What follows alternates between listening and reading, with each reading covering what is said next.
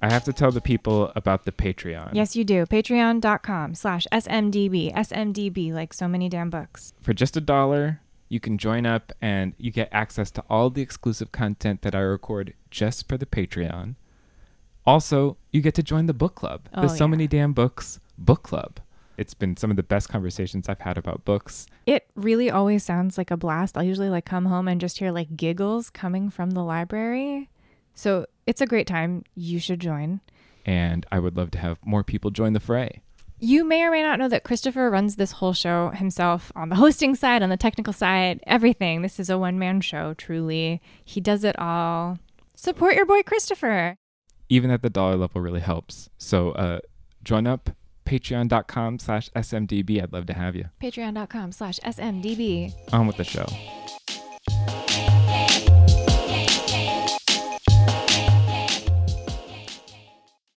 I love those shelves. Yeah, they look really nice.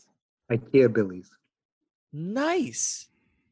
They fit so perfectly in a way I feel like is, that's always the dream of a Billy. And then you get it in and you're like, oh, this doesn't quite.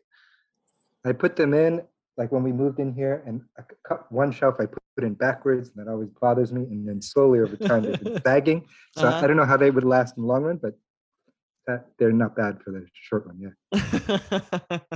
This is the craziest part, I think, of still. It's just like how intimate we're just in each other's houses now. It's just like, it's not just one person hosting. It's everybody is like inviting you into your living room. Yeah. It's a pretty weird situation for sure. So many damn books. Welcome to So Many Damn Books. I'm Christopher. I'm Drew. And we have Eugene Lim joining us in the Zoom hyperspace version of the Damn Library. Eugene, welcome. Thank you very much. Glad to be here. Eugene Lim is the author of the novels Fog and Car and The Strangers and Dear Cyborgs. His writing has appeared in The Brooklyn Rail, The Baffler, Dazed, Fence, Little Star, Granta, and elsewhere. He is a high school librarian, runs Ellipsis Press, and lives in Queens, New York with Joanna and Felix. And you are here to talk about your new novel, Search History. And we're so glad to have you. It's so I have been dying to talk to you since reading Dear Cyborgs. And just in that way of like, man, when his next book comes out, we gotta do this. So I'm stoked that this is happening. I'm excited to be here. I did listen just to prepare. I listened to a couple snatches before, and I listened to the one where you said you went, or somebody said they went looking for the book, and they couldn't find it because it was hidden under a bunch of Knas cards. That was pretty good, pretty appropriate. Yeah. That's exactly. Yeah, that was me. That's what happened. And I'm so excited that I did find it underneath all the struggling. Before we get there, I want to talk about the drink that I am very excited to share with you.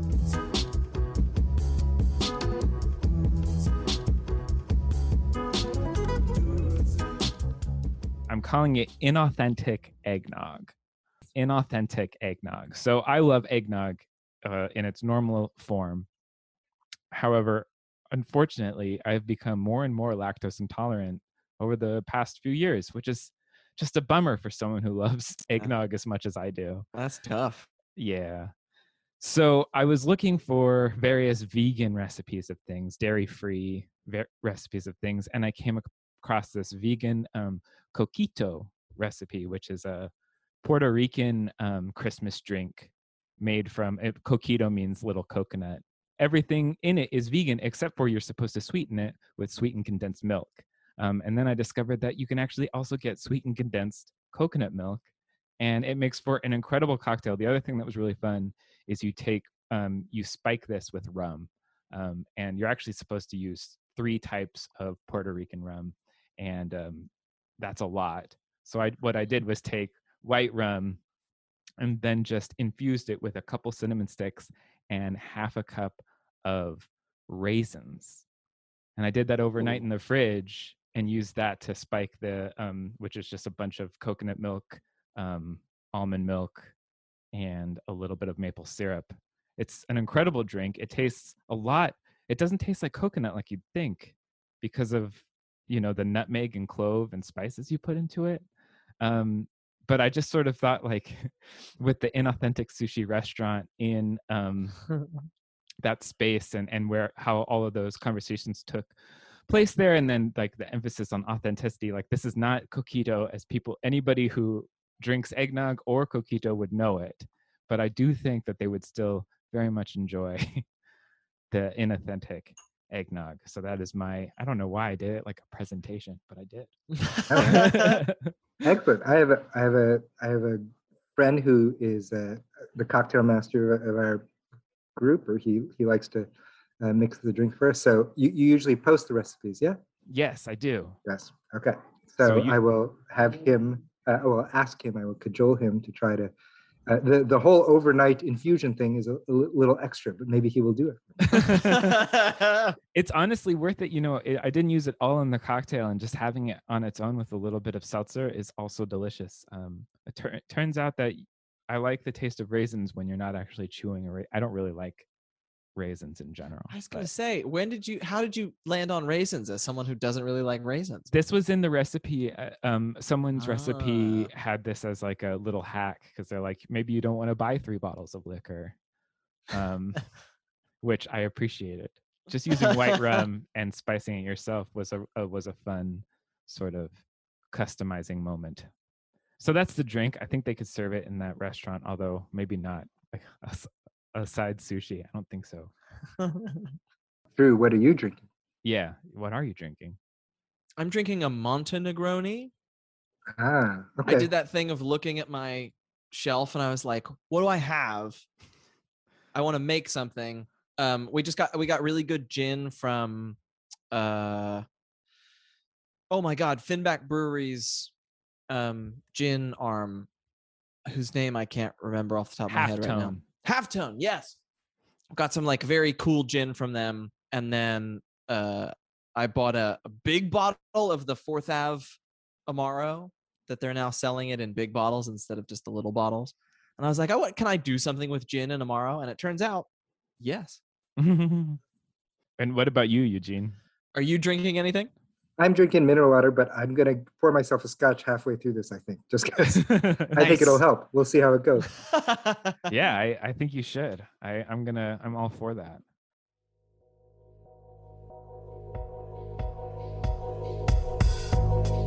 People who listen to this podcast probably love books. And if you love books, you're probably going to love Scribd. Forbes and TechCrunch and Wired all called Scribd Netflix for books. And that means that there are millions of ebooks, audiobooks, magazines, and more that you get with your subscription to this incredible service. You also get thoughtfully curated editor's picks and smart recommendations based on what you've read. Scribd is incredibly easy to use, really fun. I used it to listen to Lisa Lutz's Spellman series, and that was really wonderful. So I always get a warm feeling when I see the app icon on my phone. And you too can use Scribd. Right now, Scribd is offering our listeners a free 60-day trial. Go to try.scribd.com/smdb for your free trial. That's try.scribd.com/smdb to get 60 days of Scribd for free.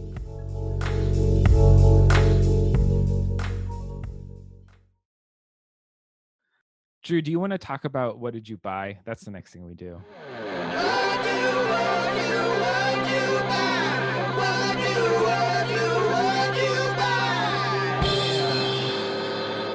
Oh yes, I have a fun one, and it's I just now realized that it's related kind of to Eugene's book. I finally dove into Brian Evanson earlier this year. I read his most recent story collection, The Glassy Burning Floor of Hell, and I loved it so much. And I had that moment of like, oh man, he has such a backlist. I have to get into it.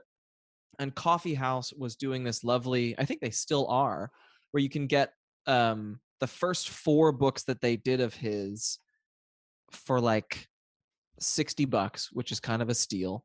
It's 3 novels and a story collection: Last Days, Father of Lies, The Open Curtain, and A Collapse of Horses. And when all of them are put together, they make like a weird beast on the cover, which I think is very cool. But so those showed up, and I've just had them on my floor, and I'm just looking at the pic, and I'm like, this is, how am I supposed to put them on a shelf when I have this cool, how am I supposed to read them when I have this cool monster image? So that's what I bought. Nice. Eugene, how about you? Well, let's see. Something that I got, which I haven't yet really read, is the poet Paulo Javier's book, but it's really, I have glanced through it, and it's like comic book meets meets poetry, and it's pretty sick. It's great. He's got some really interesting things going on, Wow. and I think the idea behind it, I shouldn't speak for it, is that there is a kind of idea of the panels. You jump from panel to panel to panel. You jump from a line of poetry to poetry, and he's kind of playing how these things jump, how you make things move with sequencing like that. And the artwork, I forget how many different artists he has, but it feels a little bit like a comic book, a little bit like a poetry book, and it's something new. So I'm eager to check that one out. Awesome. That looks Cool. really cool. Christopher, what about you? I am so excited about receiving an arc of this book. Dana Stevens, who is the Slate film critic, and an inspiration for why I wanted to get into podcasting, to be honest. Slate Culture Gabfest was one of those things where it was an early influence on trying to make this show. But so she has her first book coming out. It's nonfiction. It's called Cameraman, Buster Keaton, The Dawn of Cinema and the Invention of the 21st Century. Ooh. And so it's looking at not just Buster Keaton's life, which is long and varied, but also just the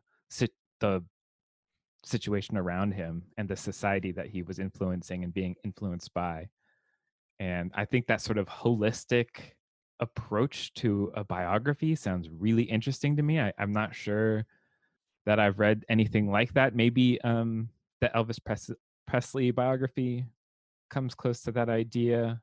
The Peter Guralnick one, Last Train to Memphis, and the other one.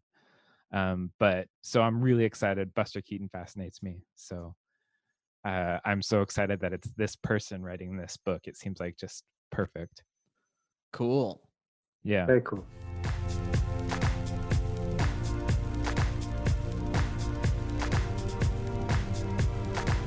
The moment we've all been waiting for. Yes. Eugene, would you tell our listeners, because also I genuinely just want to hear how you would describe this book to people.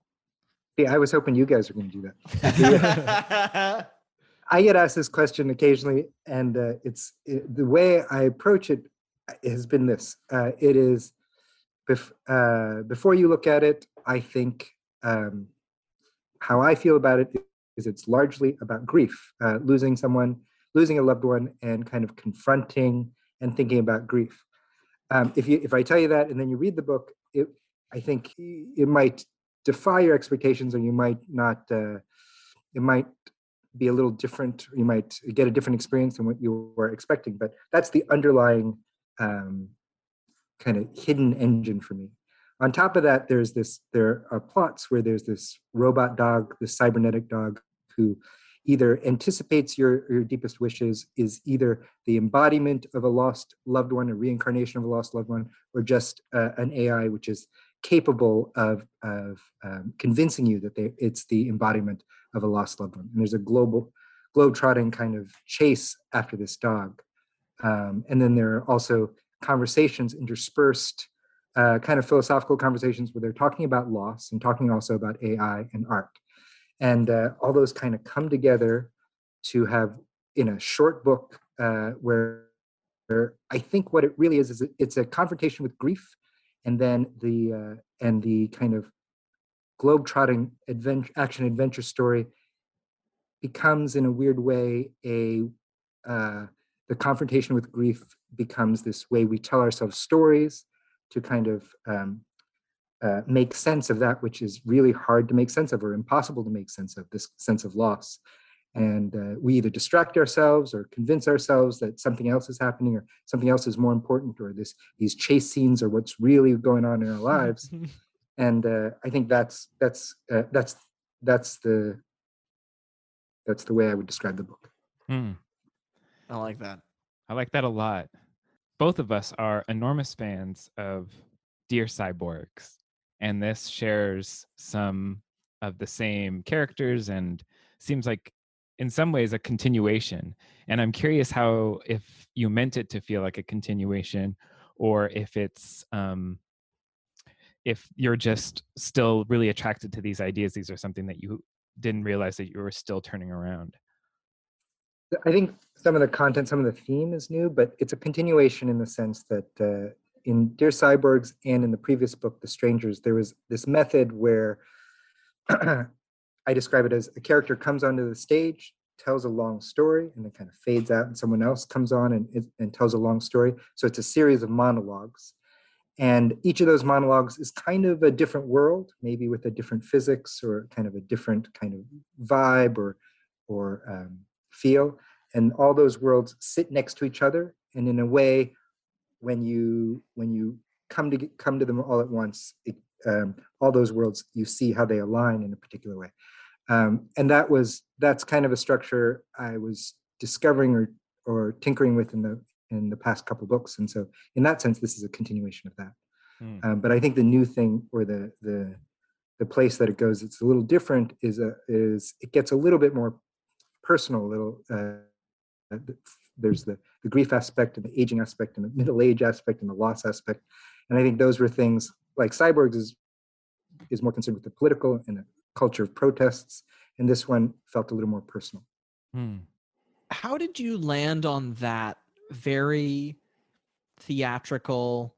Christopher and I both have theater in our backgrounds, and there is something so, it lights me up when there's that idea of like somebody walks on stage, there's a spotlight, they walk up to it, and the way that you describe it, I've never seen anybody do it that way. And how did you come around to this monologue-ish structure? I don't know. That was kind of it was a kind of an interesting jump. I think of it, thinking back on it, I don't know if this is true, but there is this kind of moment of autofiction that kind of comes into the world let's say in the past decade for American writing or for fiction. And I think it comes on the tails of, or it's manifests itself because of, or as a reflection of kind of social media, like all these projections of ourselves into the world, and maybe also reality television. But there's some kind of impulse that moves towards that. And the monologue is a way that people do that. It's a way that they present themselves and tell a long story about themselves. So, and so I think it's related to that. Some kind of the literary version of self-presentation and the different artifice that goes into that. Yeah, I really like that.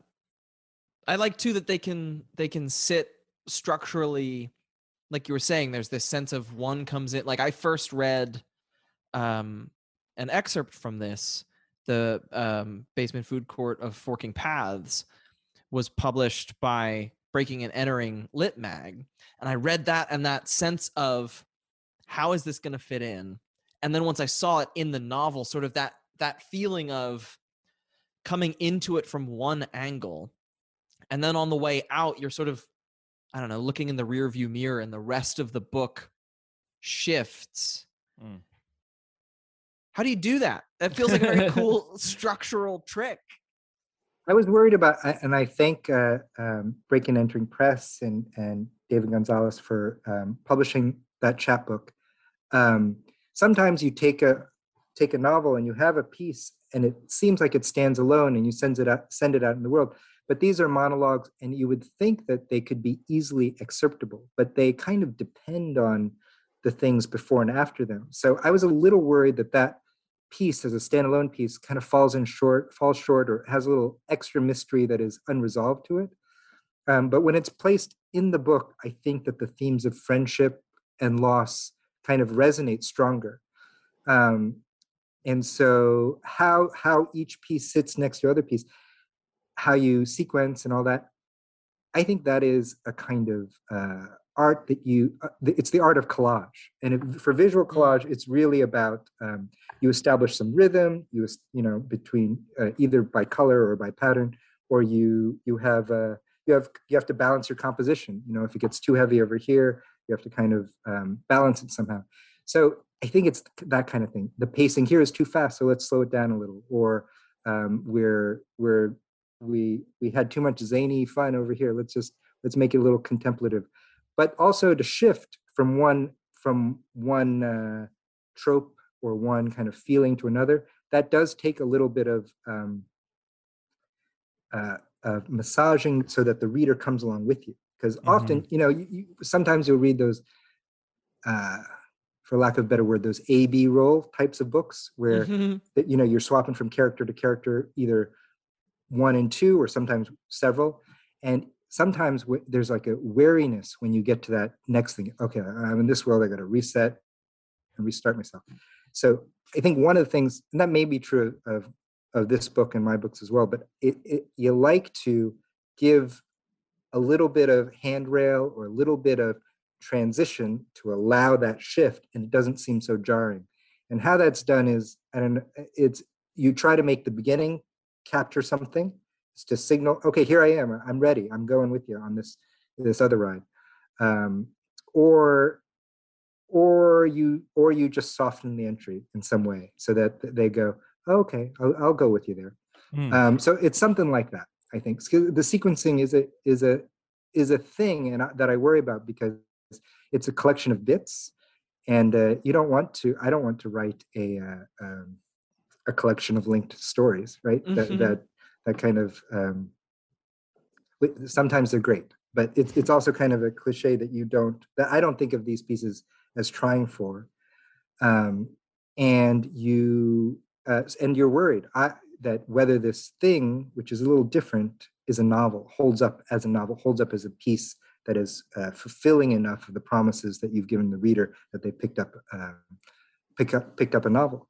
I was questioning whether or not a novel is your preferred term for what this is, or would you have rather come up with your own search history, a contemplation? Like people sometimes change what their colon designation is, their subtitle.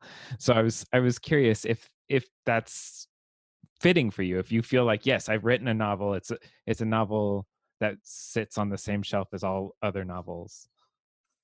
Yeah, well, I think if you write things that are in the category of experimental fiction, you're often neither fish nor fowl. And I think it's, most cases, I like being called a novel. I mean, because then it can, people can understand what it is, or people can put it in the general ballpark.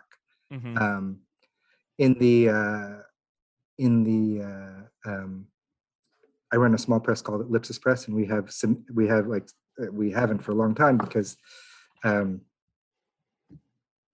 haven't gotten around to it, but we have submissions in the past. And one thing I would say is that we like novels that don't necessarily, that are weird, but don't necessarily look so, better than those novels that look weird but actually quite normal. So it's kind of nice to have, like, there are things that are very transgressive, or formally they look like they're unfamiliar, or they're defamiliarizing. But when you get to them, a lot of the things are maybe it's more familiar, or maybe it's more hackneyed is a little too strong, but maybe it's less vibrantly out there than you would have expected. So I like the ones, and I like people who actually come at you kind of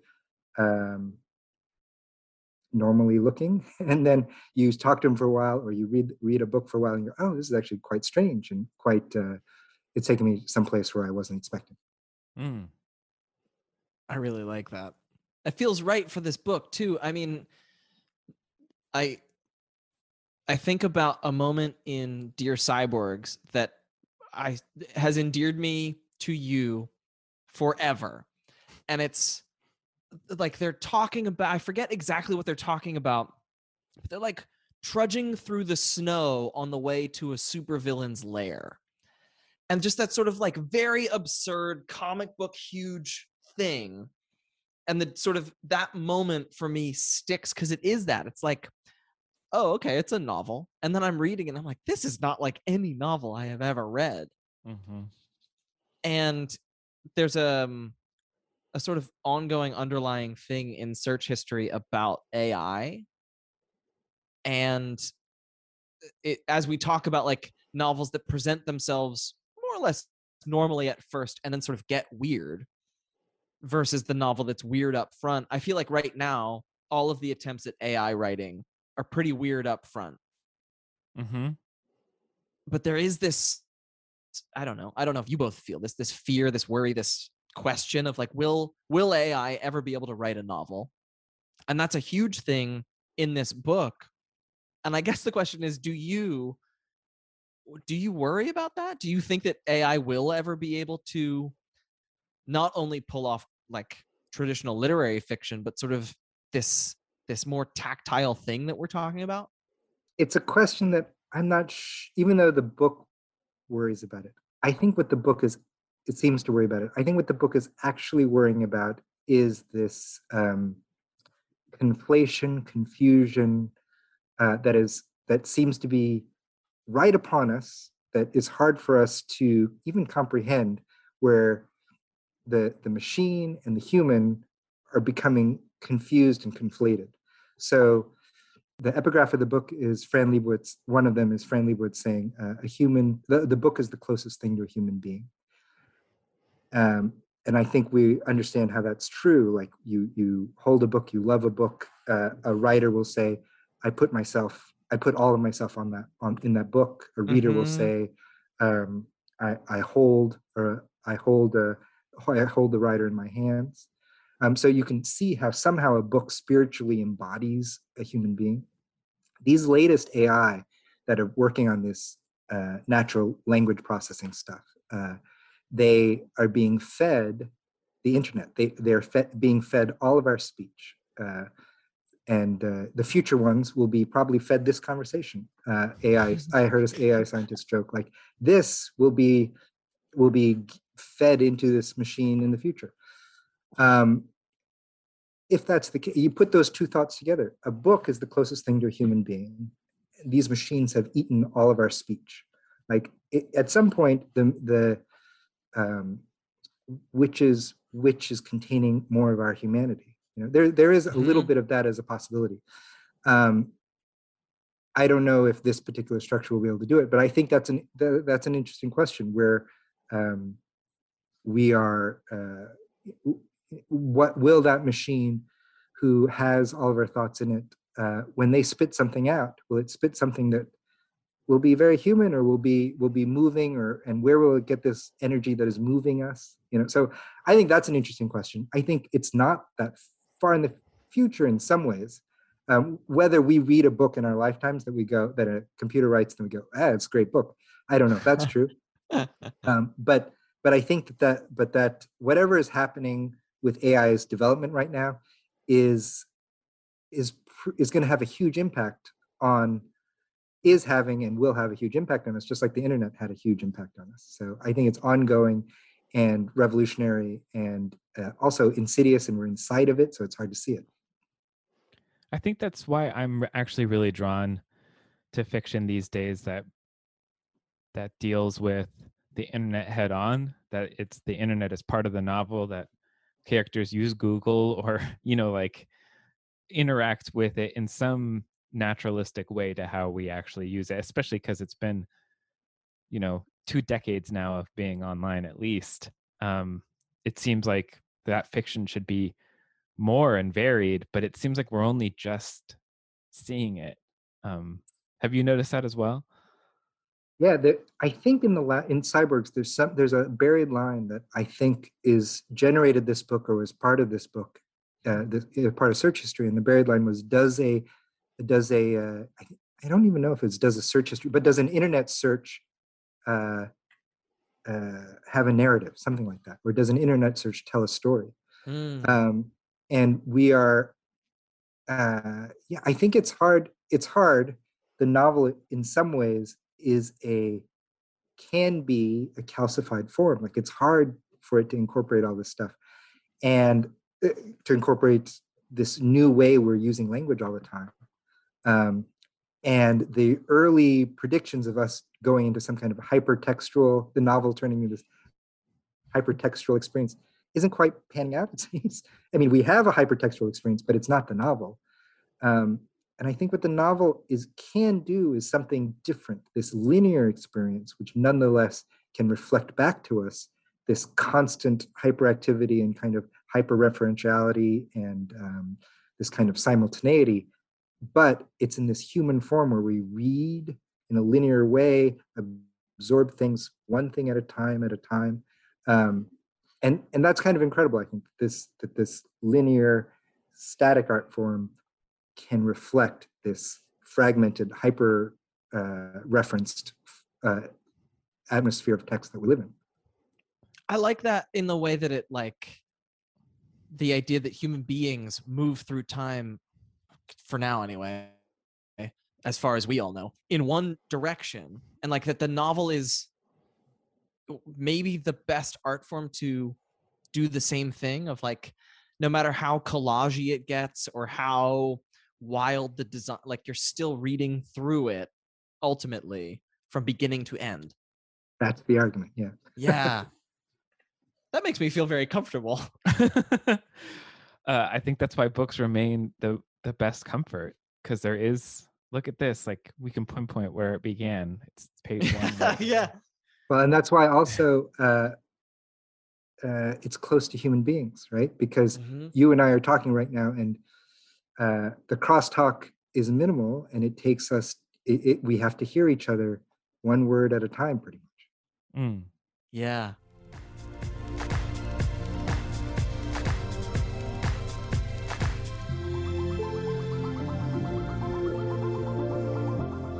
Some of the moments in this book are visual moments. There's actual pictures and things, but not every time that I would expect one. Like I expected a painting by the artist that they're talking about in the crosstalkiest section, which is super fun, by the way. Was one of my favorite parts of the book, is this section where everybody's having different conversations, or there's a couple different conversations going on at the same table, and you're sort of having to piece together which part goes to which conversation. It felt sort of like a game, which was very exciting. But I wonder, because you brought up the hypertext novel, and that sort of was the promise of it, that we were going to be able to click on things and see that picture. And, you know, I feel like some people have experimented with it, but no one is like, oh yes, give me my next hypertext novel. But it's funny because it's far back to the original way that we made books, with illuminated manuscripts, of like making pictures of everything, all of the most important visuals. And I wonder if you would like to be more visual in books. Like, would you have liked to have put every visual that you were actually referencing in the text with it? I think no. I think that I don't want to be well, then particularly fine. no. I don't want to be a particular maximalist. Like I don't want to throw every visual that is possible there. But I think the two things I would say about it is in part, and he's mentioned, is Sebald is mentioned, and Sebald uses images in a particular way. They seem photo documentary, but he's admitted that they're pretty manipulated, and they're not brilliant photos, but they're just like moments of realia put into it to give either kind of a gesture towards realism or a gesture towards documentation, but is in fact part of the fiction.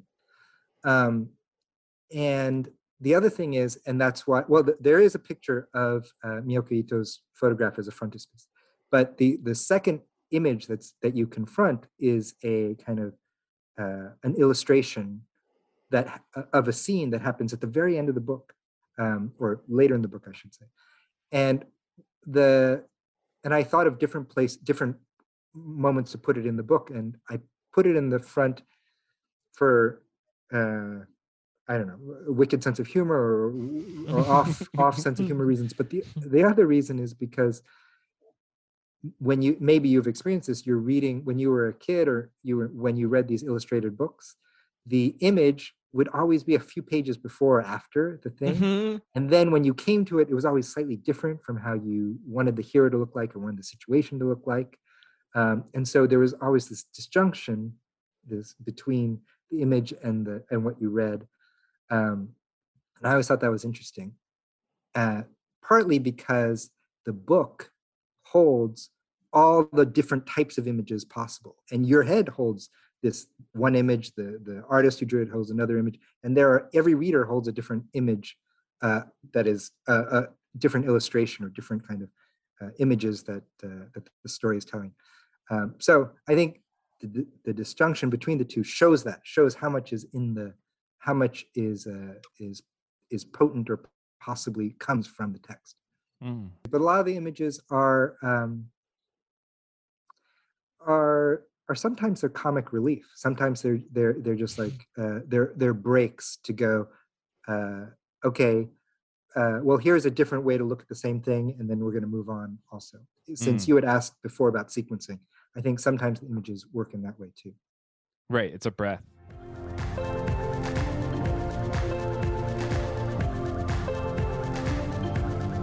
I want to ask you about writing about grief, specifically around the loss of friends. And there are moments in this book that gesture towards autobiography. I found myself thinking of Kevin Barry's Beetlebone, where it's this novel about John Lennon, and then in the middle of it, there's this autobiographical thing of Kevin Barry walking around the Dakota, sort of thinking about John Lennon in the present. And I think that writing about grief is such a hard thing to do, and when it's done well, it's so marvelous. And I loved the fractured, disjoint, collagey sense of this novel, because that is how I have been thinking about grief recently. And so I suppose in whatever way you want to talk about it, I would just love to hear you talk about the decision for that to be the engine of this book, what it was like putting that onto the page, all of it. Such a big and common experience. Yeah. And it's such a common experience, but it's also such a complicated and big experience that I don't know. I feel what's the word? Insecure if I have addressed it properly in the book, even, and because I don't think one can have a definitive response. You know, one has this ongoing, kind of constantly morphing response. Some of it shameful, some of it you want to keep private, some of it you want to be. Some of it you want to have known, some of it you want to shout from the rafters, you know, that kind of thing. And it's a whole gamut, and with pitfalls about being overly sentimental or being somehow emotionally manipulative. So if you want to approach it kind of honestly, but also say something about it, it's not. I didn't find it easy to do. And it was fairly fresh. The experience that I'm talking about was that my friend passed away right when Dear Cyborgs came out, and I was just writing, for a while, and sometimes I thought, well, this could go in, or maybe this would go in, and then after a while, I think you do not know how you're feeling.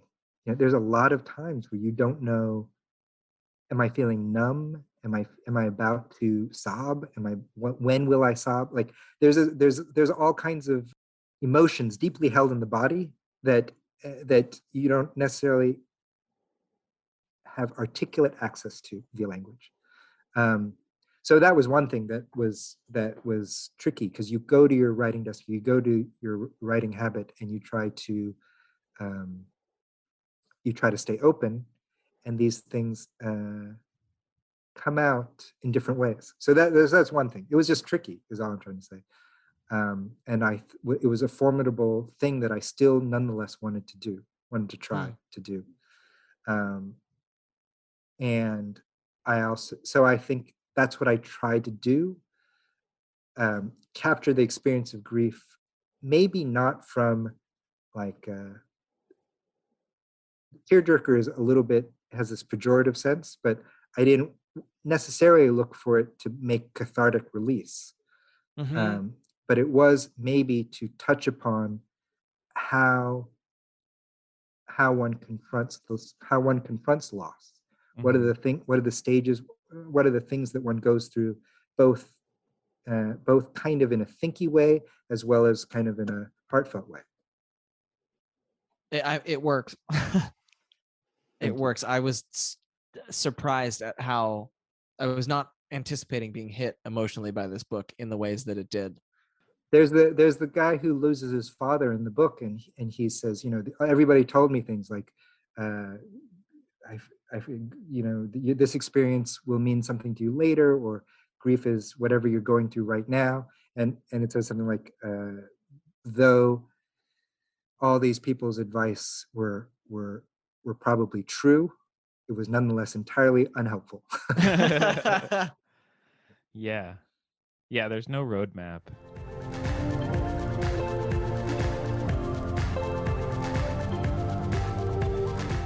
You brought us César Aira's work. You brought us Conversations by him. And I'm curious to hear why you brought that book and how you feel about Aira in general. Well, the first book that I suggested was this monster, was this doorstop, the Haruki Murakami, right? Killing Commendatore, which is in one sense, is a much more kind of traditional popular read, and is brilliant, I think. I think Murakami is brilliant. And this book, the César Aira's Conversations, I realized afterwards, they're actually pretty similar in a strange way. They're older artists looking back over their, perhaps this might be projection on my part, but they're older artists looking back and thinking about the art of making metaphors, the art of writing fiction, and what that means. And that's how I kind of read the Aira as well. It's like, in one sense, it's this send-up or satire of this overly pedantic kind of narrator who is trying to is telling the reader this recapitulation of this conversation he has had with another friend, where they're talking about a movie that they saw, where they get into an argument about whether an actor is actually and the character that he's playing are the same thing, are real or not real. So it's if you step back from the flow of conversation that the narrator is saying, it's a dizzying level of artifice. There's the actor that's playing a character in a movie discussed by two characters written by César Aira, discussing whether the differences between reality and fiction. Right? But in both books, the Murakami and the Aira, it's kind of about, well, I spent my time writing fiction, making up stories, making up these metaphors. And I think the conclusion is, they can be bad or they can be good, but they don't have to point to anything. They don't necessarily have to have they're not codes to resolve. They're not symbols to resolve, but they are fictions. They are things that I have made that are in the world that kind of have their own reality and their own meaning within them, and they stand kind of by themselves. So that's why I like both books. And the Aira in particular, I think, points to things that search history is interested in terms of these ideas of continuity and breaking continuity. That's the other reason I love Aira. I don't love every book that Aira has that I have read, and I've also heard, I don't know if this is true, but I've heard a couple people tell me that he's not there might be better translations possible for him. But this book, I think, kind of for me hits a home run because it's funny. It kind of feels like it's complete, and it talks almost directly to the reader about Aira's ideas about um, continuity being something that can totally be played with, and the other thing that he has created this genre for himself. You Yeah. kind of asked me if I like being called a novelist. Well, I'm glad to be called a novelist. I'm glad because it's a nameable genre for me. But Ira has created his own thing that he does repeatedly over and over and over again, and it's a kind of vessel where he can do a thing. And sometimes the things that he does, are whiffs or like gestures that almost make it, and you go, okay. And I think he'd be fine with that. He understands that he's in the attempt constantly. But this one is where all the things, I think, the pieces worked out, at least for me. I hadn't known this is my second Ira that I've ever read, and I did not know until you sort of alluded to his style of writing and his. I think you said something about like his project, and I didn't know what that meant because I just read Ghosts and sort of saw that as a particular thing and knew that he was always being published. Lovingly published, by the way. The editions of his books are often just the most beautiful thing like that has been coming out. Like you just see these really lovely designs and it's just like, oh, he has another one. Like you just I don't know, like I'm always But I amazed. think in Argentina, I think where he publishes is he'll publish with anyone who says, okay, I'll publish you. And you say, okay. Yeah. Small press, big press, fly by night operation. He'll go, okay, if you want. And that's how the books keep coming out. That's great. It's like he's written like 100 books at this point, I think. It's insane. I'd never heard of this thing that he was doing, which is just he's always going forward. He doesn't go back and necessarily edit it all together. If we trust the reports. Yeah. Like those, everyone has their PR, but like, what does he really do? I don't know. He may come close. He may come close. It feels like that there is that is what he's doing. Something very similar. And constant momentum, as you're saying, like he's thinking about it. It's in his like artistic sort of thesis statement. And it's funny because I had read this book and Ghosts without knowing that, and now looking back it makes me like feel weirder about it because I'm just like, oh, like I was really trying to find like these connections that are probably not, that are more subconscious than something that is necessarily like, oh, he meant for those echoes or those thematic flights. And so it was an interesting thing to learn. It's like when you like don't meet your heroes type of thing, or just it's not always great to know like how CGI and puppetry were mixed to create this alien or whatever. Like sometimes it's better to just experience the alien as an alien on the page and not really have to deal with how it was made. Sure. Yeah, absolutely. Sometimes I think of him as like he's an improviser. He's set up. He's a jazz soloist, and he sets himself up, and then he knows roughly what roughly what the theme is going to be, and then he riffs. And you can't quite fault an improviser for going, that one's a little inconsistent or with what you did before. It's just of the miracle of the moment. Right. Yeah. I love his stuff, even the stuff that I don't love. I after Patti Smith talked about him I think it was at the end of M Train, and my book club read an episode in the life of a landscape painter. And I remember being like, this book is weird but cool. Like I want to read more by this guy. And I picked up, I think it was the literary conference, and immediately just the fact that it was wildly different. I remember being like, what the fuck is going on?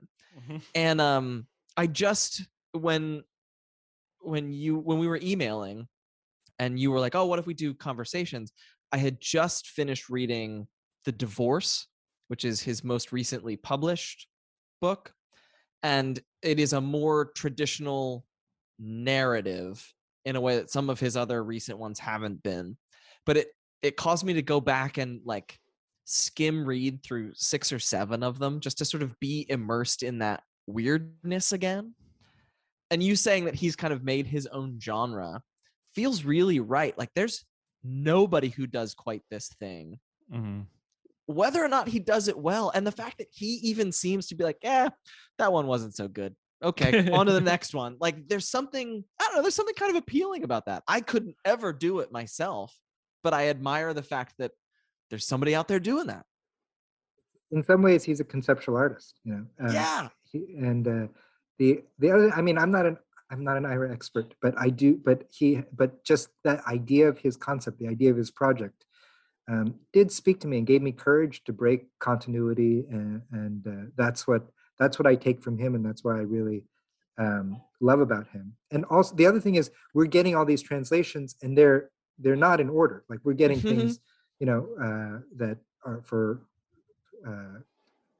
by luck, by circumstance, we get in the order that we get them. So his development is a little tricky. I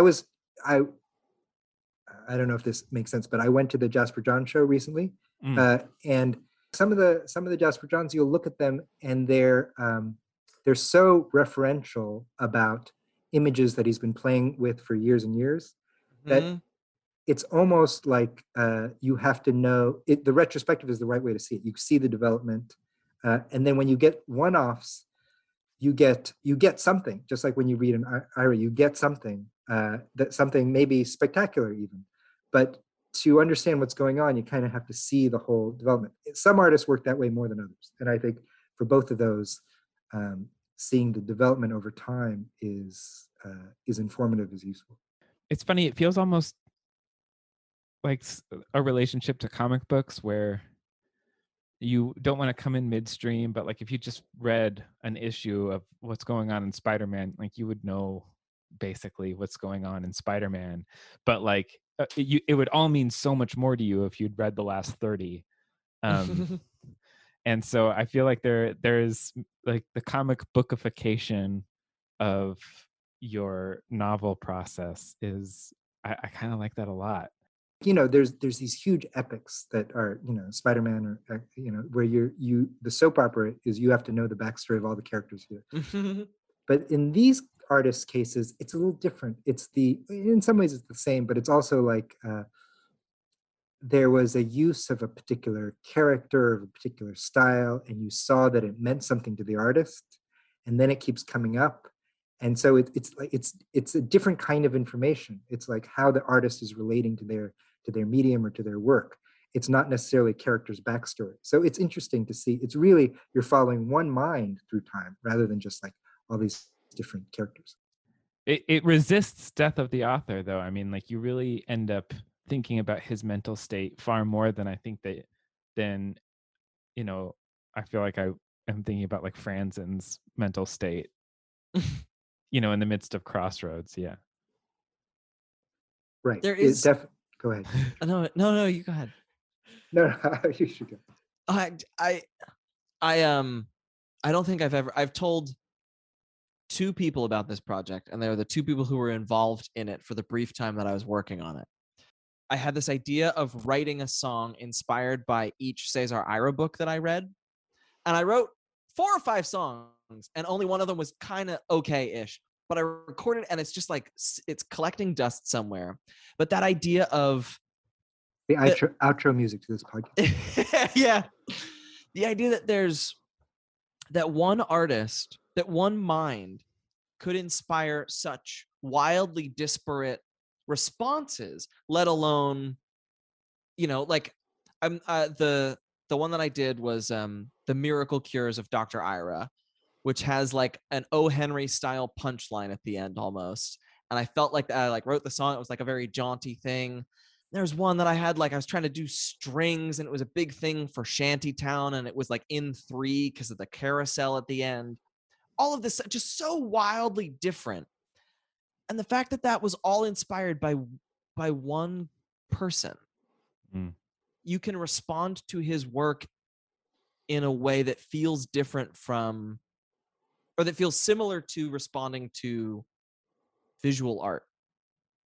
Like it can inspire such wildly. Here's two Rothkos. I feel totally different looking at them in a way that, Christopher, to your point, like the two most disparate novels by almost any other novelist I can think of, they still feel closer together than like even two relatively similar César Aira books. Mm. Yeah, he's definitely exploring and an artist of the conceptual and philosophical more than he is like character and plot, for sure, right? And I think that gives us entry to kind of a different place, and I think that's why you could do. That's why you are inspired to do different songs based on different books. Yeah. That probably wouldn't work for a lot of writers. Yeah, right. You said that Aira gave you confidence in jumping genre or sort of writing through a continuum, and I'm curious to know more about that. Where in your writing process did you discover Aira, and how did you start like bringing that inspiration into your work? That's a good question. I don't know when I think Literary Conference was the first book I read of his. So, and it probably read it within a year or two of it coming out. So I don't know when that was. And I think that it was, I think he did give me a certain amount of confidence, but I also think that I had been thinking about issues of continuity. I had thought a lot about Buñuel's, I think it's The Obscure Object of Desire, but where a different actress plays a movie, a different actress plays the same character, gets swapped out. And I remember the screenwriter for that movie is a partner of Buñuel's, and he is a well-known writer, but whose name I suddenly forget. But he has some quip about this idea of switching the actress, and something like it was just a rainy day idea, like just this, but it unlocked so much, it could be, part it's a rainy day idea. Why you say that is because part of you thinks it's just a gimmick, it's probably not going to be great. Let's just try it. And then it does unlock something, and it shows you something about the audience's relationship to a character, about even the idea of a character, which is a weird technology that novels always use. So I think I had been thinking about it, but I think in the Literary Conference doesn't, it starts out with a boy and he turns into a nun at the end or something like that. Maybe one of you can say better, but it was along the same kind of logic as that shift in the Buñuel. And I like that idea. I think that what moves us in stories is not necessarily what we think. We grasp on the idea of there's a character and they go through this thing, and we're inspired by that character, and that who's in our mind is a person, and they've gone through this trial and we've learned something, or something similar to that. But in fact, it's just the contours of the narrative, contours of the story, and that's what these concepts reveal to us. Where exactly does the meaning lie? And so I don't know. So Aira gave me confidence to think this way, and he kind of opened that conceptual door a little bit more for me. I love that. I mean, I feel like people often do this in their acknowledgments, or just straight up in the book, that you can see like they put the thank you right there, like thank you for giving me a little bit of an open door. I always think that that's nice. And I feel like, Aira's in this book, isn't he? Is right. I'm not making that up. As the robot, right? He starts it off. He starts us off. So I appreciate when there's connections like that. I was so glad to be reading Aira right after Search History. They felt a kinship, although the common ground I think that they both point to is this conceptual part, is where they're thinking about how narratives operate, what fiction is. That's the place that they're related. But yeah, they're pretty different. Yeah. They're doorways to one another. Yes. Like you can, if Yeah. you come from one to the other, you'll be like, oh, I get it. in a way that I think is a fun. It's fun to find those doors. Yeah. Maybe we should actually recommend some doorways to the good people. Yes.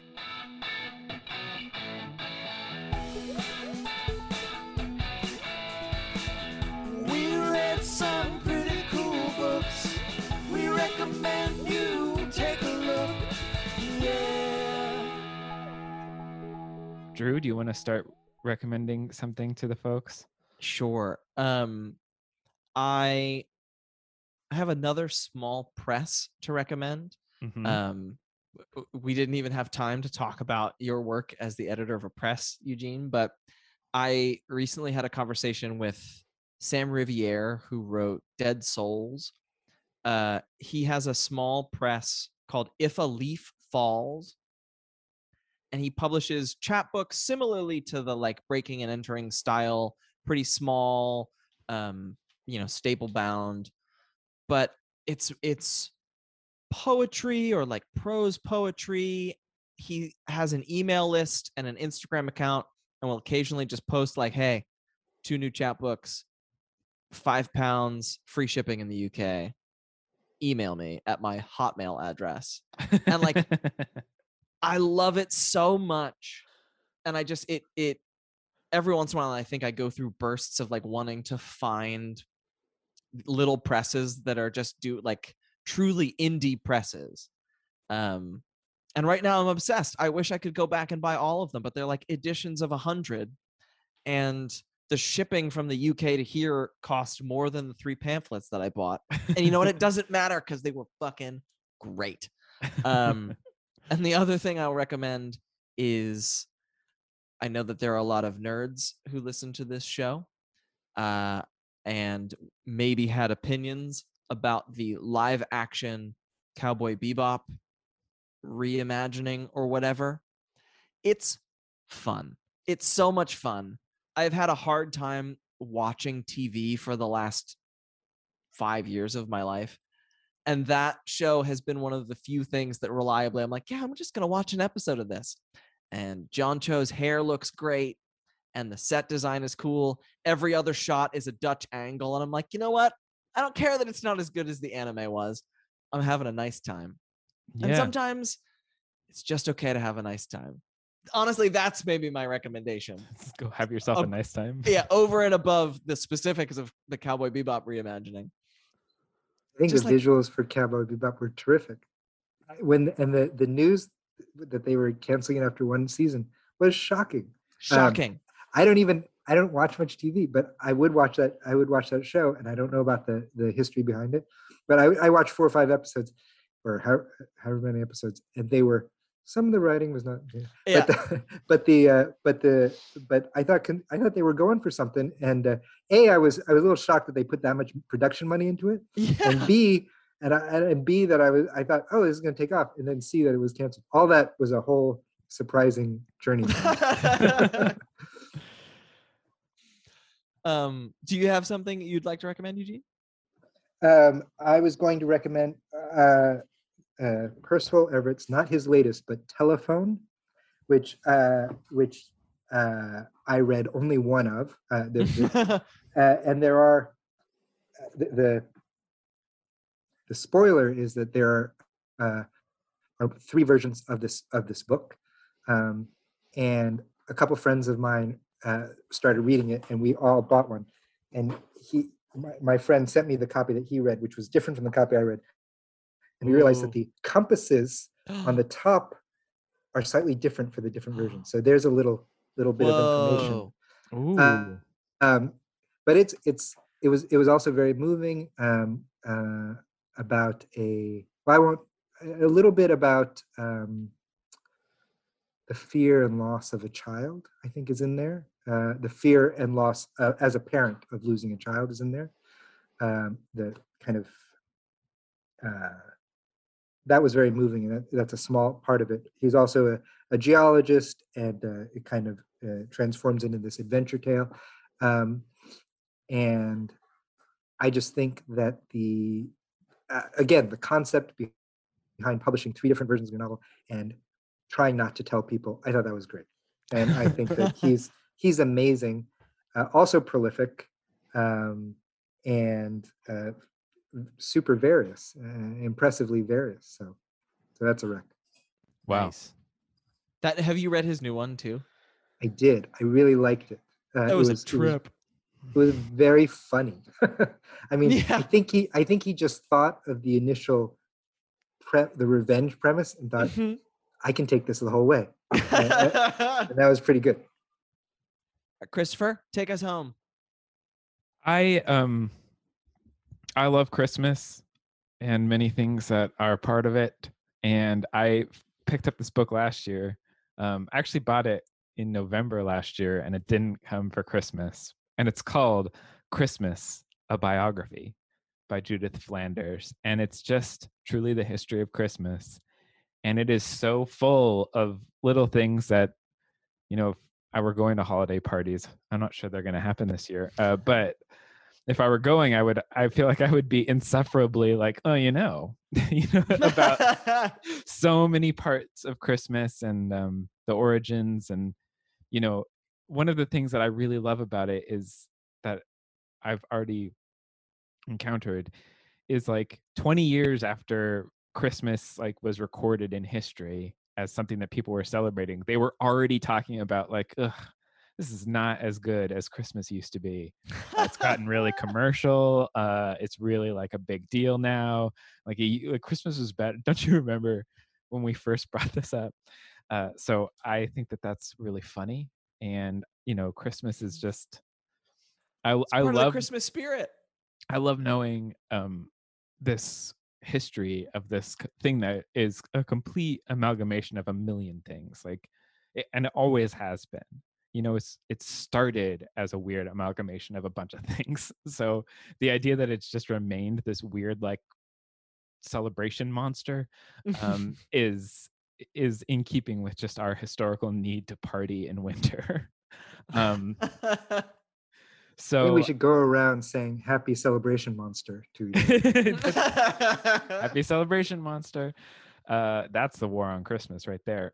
So yeah, Christmas, a biography, and good celebration monster to us all, because it's definitely the season, but this book is really, really fun to be reading right now, and it's definitely not the type of thing that you read in January when your copy comes. Read it. It makes so much more sense when you've got decorations up. Well, Eugene, thank you so much for joining us in the Damn Library. We had such a good time reading Aira with you, and Search History is a complete, you wanted us to encounter something exciting and unexpected, and that is definitely what that book does.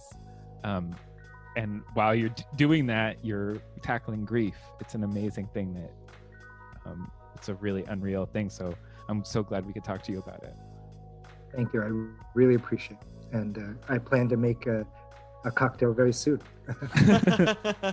Well, to the people at home, if you want to make any cocktail, this cocktail or cocktails past, go to so manydamnbooks.com/thedamnbar. I think we're at 176 cocktails at this point. Wild. That are up there. And all of our episodes are there. Also, every book that we mention is held under each episode's individual card. So if you're like, what was that book? We've got it written down on so manydamnbooks.com. We also if you're online anyway, going to iTunes and giving us a good review. We really appreciate those. And we also, of course, appreciate when you go to our patreon.com/smdb and support the show.